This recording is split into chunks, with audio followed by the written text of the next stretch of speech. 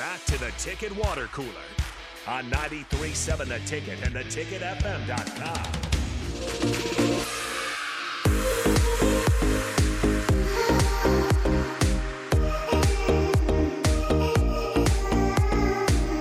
We're back here on the Ticket Water Cooler on a Monday and talking some Husker football like you guys like to talk about. Of course, we got some other stuff to talk about as well.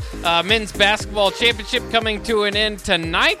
The women's basketball championship came to an end last night. And, of course, everybody's talking about the game and how competitive it was. And oh, wait, no, they're just talking about Caitlin Clark and Angel Reese doing John Cena You Can't See Me moves. I have no problems with it. Yeah, I don't either. Nobody's in the wrong. No. That's fine. You can be upset about it. I don't know why you would be. This is the people that hate bat flips. Yeah. That hate this. Yeah. Yeah. People are having fun, and you hate fun. How dare you? Yeah. Well, it's disrespectful. That's not good sportsmanship. Well, it's fine. Everybody does it. Well, she beat her. So Yeah. they've both been big talkers all year. And yeah, they're both very cocky. And one last for the people that say that Caitlin Clark never did it in anybody's face. She did it directly. It wasn't to Iowa's bench. I don't care what anybody says. Watch it. Haley Van Lith was walking right by her, and she does it and kind of stares at her, and then looks at her bench. That was directly to Haley Van Lith. She also said during that game, "Shut up, you're down by 15 points." That's right. She did. Directly to her face. Yeah, that's part of the Caitlin Clark thing. That's kind of what makes her partially, it's not, she's a great player, scores a bunch, I get all of that, but part of the entertainment factor is, kind of her showmanship. Her showmanship, yeah. She does that. She did it at Nebraska. She hit a bucket. She turned around to the crowd, put her hands up. They called a timeout, and she started to walk. She put her hand to her ear.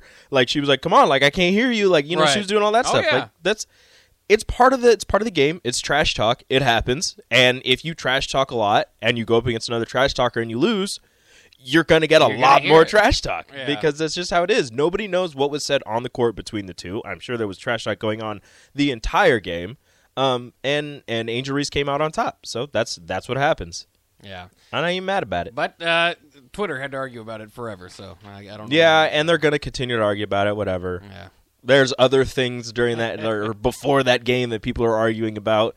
It's ridiculous. Did you watch a majority of the game? I missed the first quarter because it was such a beautiful day that we were out cleaning our cars, and I was oh snap, the game started. Because who starts a national championship at 3:00? That was kind of strange as well. What are you doing? It's better than the 8:20 tip time tonight. It is better than 8:20, but it should have been later. But I missed the first quarter, but I caught the rest of it. Yeah. Was it poorly officiated? Because I watched, I saw some highlights where I could argue here and there, but I didn't watch enough of it to say to honestly, because I know there was a big complaint from the Iowa fan base. There were a lot of calls that probably shouldn't have been called. It again, both ways. Maybe the physicality of LSU was a little more allowed than Iowa's. There was one point where an LSU player got called for a hooking or an offensive foul when she turned to spin around Sonano, and then the very next play, Sonano did the same thing and no foul was called.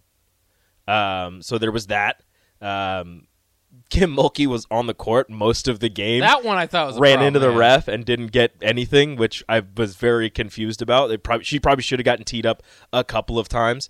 There was the one that people are upset about, the tee on Caitlin Clark. So they didn't tee her up for throwing the ball behind her. They teed her up because earlier in the game they had been called for a delay of game warning for scoring the bucket and the ball going away from the referee. When she did that, there was no ref there. So they called the tee for a delay of game. It just happened to be her. If somebody else would have done it on Iowa, they would have got teed up as well. Because they already warned them. Yeah, because they had already warned them. So the tee wasn't for the emotion in throwing the ball. The tee was for the ball not going to a referee in a timely manner. So that's what it was. If the camera person wasn't there, the court's raised, it would have gone off the court. Yeah. So, again, delay a game. That's why. Yeah, and it did. I mean, it turned some people off. Some people are texting in. You're just missing the point that some people don't want showmanship in sports. They don't want trash talk in sports. Okay, well, you're boring. They still. I'm sorry about it. Poor sportsmanship.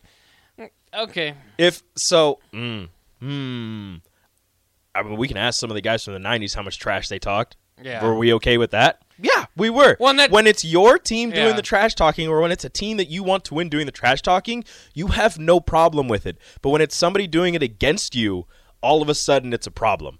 I'll admit, sometimes it frustrates me. Like Caitlin Clark going against Nebraska, and she was talking trash. I was like, how dare she? How dare she? But at the same time, I'm sitting there and I go, if Jazz Shelley hit that same shot and was doing the same thing, I'd be like, yes. Yeah, perfect. Keep it going. So I understand why some people are upset about it, but it's not classless. It's not trashy. It's just a part of the game. And that's just what it's these high-level athletes are competing at the highest level, and sometimes their emotions get the best of them. Yeah. This is what happens. And honestly, that's who those two are. That's Caitlin Clark, again, all season, is a showman, a showwoman. She'll make a shot, and she'll turn to the crowd, put her arms up, are you not entertained style. Angel Reese has been the same way this entire season. She talks. It's what she does. That's the kind of play that she puts up. And for anybody that wants to say she's not that kind of player, I'm sorry. She averaged 23 and 15 this year. Averaged 23 points and 15 rebounds this season. Yeah, Caitlin Clark won Player of the Year, very deserving. But Angel Reese is a beast in her own right. Mm-hmm. And she's only a sophomore. So she got 2 more years at LSU. Yeah, and people forget she was at Maryland for 2 years. She's from Baltimore, Maryland. She played at Maryland for 2 years, so she played against Caitlin Clark already in the Big Ten. So they're already familiar with each other. Yeah, it's just interesting because and text lines partially blowing up. It's crazy to how some people it's just nothing. To other people they're very frustrated by it, or have their certain opinions one way or the other. But like you said, especially for me, it's not Draymond Green picking on somebody. These are two people that this is what they do to begin with. Mm-hmm. Some people find motivation in that. I think it was. I can't remember exactly who it was. It might have been Michael Jordan, but like high level, like best of the best athletes said, like, yeah, that guy doesn't believe in me, so I got to prove it to him. And you're just going, you're Michael Jordan. Everybody believes in you, but and it's the same thing probably that Caitlin Clark at this level. But you got to find ways to motivate yourself, and if that's part of it, you risk the line, you risk getting technical fouls or stuff like that, but that's it's just part of the game. It's a different approach to it, and I don't have any problem with it. But again, people have different opinions. Nobody had a problem with Caitlin Clark, and this is you can say whatever you want about it. Nobody had and I'm not talking about her doing the "you can't see me" thing. We're past that. Whatever. I still don't. I think it was fine. Both players, and nobody had a problem. And I don't have a problem with Caitlin Clark waving off the South Carolina point guard, just not going out to guard her is one thing, but waving her off and just like, yeah, whatever, I don't care. Like that's showmanship. Yeah. That's taunting. That's disrespect. Everybody thought it was cool. I thought it was cool. I thought it was hilarious. I'm like, dude, if she's gonna do that to you, shoot the ball. Like you've got bigs inside that can rebound anything. Just shoot the ball. But again, that's something we didn't have a problem with. But then, Angel Reese, and she didn't follow her around the court. They were inbounding the ball, I believe, and she was just down there working on, trying to get open to get the inbound. And she did the "you can't see me" to Iowa's bench, turned around, did it to Caitlin one more time, and then it was either the end of the game or a timeout was called or something, and that's when she started pointing to her ring finger. Yeah. Joe Burrow did that in the championship game for LSU. Everybody thought it was cool. Yeah. Well, one way or another, maybe LSU can be a villain of the sport. Caitlin Clark, maybe she can be, but I think it will help the viewing moving forward. And certainly, like you said, if Angel Reese returns and Caitlin Clark returns, then you've got some building blocks to build around if you're women's basketball. Let's jump into the college basketball game tonight. First meeting since 2011 for San Diego State and UConn. In that game, Kemba Walker and Jeremy Lamb combined for 60 of UConn's 74 points for a 74-67 victory over Kawhi Leonard and the Aztecs. Kawhi only had 12 points in that game. Now, that was when UConn went on their run. They won a national title there. You know me. I'm not just, I'll just pick this team or that team. Mm-hmm. I like history. I like keeping up with this stuff. UConn, I will be cheering for them because this game could be somewhat historic for them in a way that they would break a tie with Kansas and have 5 national titles, all since 1999, which is interesting. They would also have be a school since 1999. I always say this about LSU. I don't think you need a great coach to win the national championship at LSU because I've already seen 3 coaches do it. And, Ed Orgeron, Les Miles are fine. Nick Saban's the greatest, but, I don't know if they're the greatest coaches out there. UConn might be stepping into that territory where if you win again tonight, you've won 5 since 1999. It would be with Jim Calhoun, Kevin Ollie, and Dan Hurley. I don't even know if Kevin Ollie whatever happened to Kevin Ollie? Is he even employed anywhere now? What did Kevin Ollie get fired? He did get fired. They did not do well after that first run. So it's interesting in that just looking at from historical standpoint. And so if you're looking at like all the titles, to break a tie with Kansas is pretty big. The only schools ahead of UConn, if they win 5 tonight, would tie them first of all with Duke and Indiana, 2 other blue bloods. Yeah. North Carolina has 6, Kentucky has 8, and UCLA has 11. Maybe surprising to some, only 15 teams have multiple national championships in college basketball. So next year when you do your bracket, if you want to be on the it's actually not that surprising. Better part, yeah, it's not all that surprising. That's actually not that surprising. UCLA took like a decade UCLA out of took all of them. So there's that. You Yeah. know, what UNLV, Duke, Kansas, North Carolina, those 4 right there take at least 10 years. Yeah. So it's kind of surprising that it's only 15, but I would be more interested in seeing all of the teams with 1. And just seeing how different they are. They all are. Well, one of the 15s is San Francisco, so the Dons. See, there that you might go. surprise you. There you go. That actually does surprise me. So it's not necessarily all blue bloods either, but you do kind of get to the question, and somebody asked on the text line, Big Bird asks, is UConn a blue blood? Because we usually, when we talk about blue bloods, you have to talk about tradition and how it's been long. That's and kind of what I was. That's what I was going to ask. But I mean, if you are surpassing Kansas and tying yourself with Duke and Indiana in 23 years, I mean, you might not be a blue blood, 24. but you certainly are something. I feel like that would get you into blue blood territory. But that's one of those where, and we've talked about this before. How do you gain blue blood status? Right. UConn. It's not like they were bad before and they weren't winning national titles. They were great. They just weren't getting to the top of the mountain.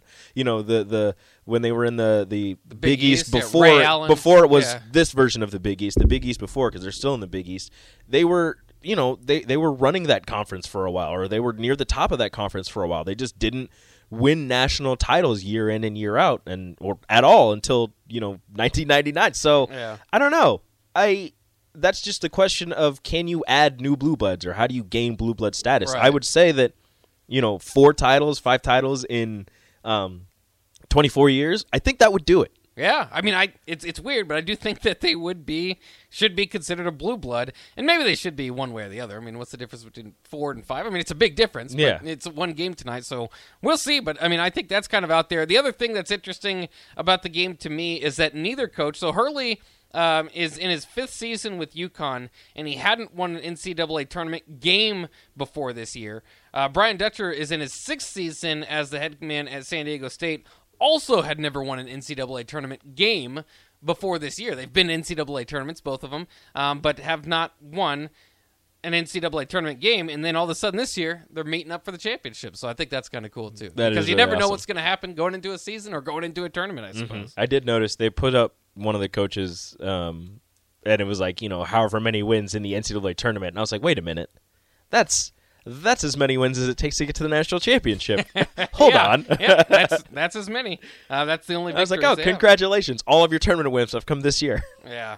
Did history talk get you into the UConn side, or are you still pulling for the Aztecs? I still want San Diego State to win just because of a rope. That's it. Yeah. Just the South Omaha connection. Although, and I will throw this out there, he probably won't agree, but I did say this before the tournament. If any Big East team makes a run, I said it was going to be UConn. I wasn't feeling, when Creighton was making the run, I was like, oh, I guess I was wrong, and there's 2 of them. But I thought UConn. Yeah. Nick thought Marquette. Look who's laughing now, and even though I didn't choose UConn to win. UConn's destroyed everybody. It's a very weird. If they get another blowout tonight, we're gonna have to talk about one of the all-time most dominating runs through the tournament. In just a weird sense, where UConn was, I don't want to say invisible. I mean, they were top 10 going into this tournament. It was kind of the UConn is back.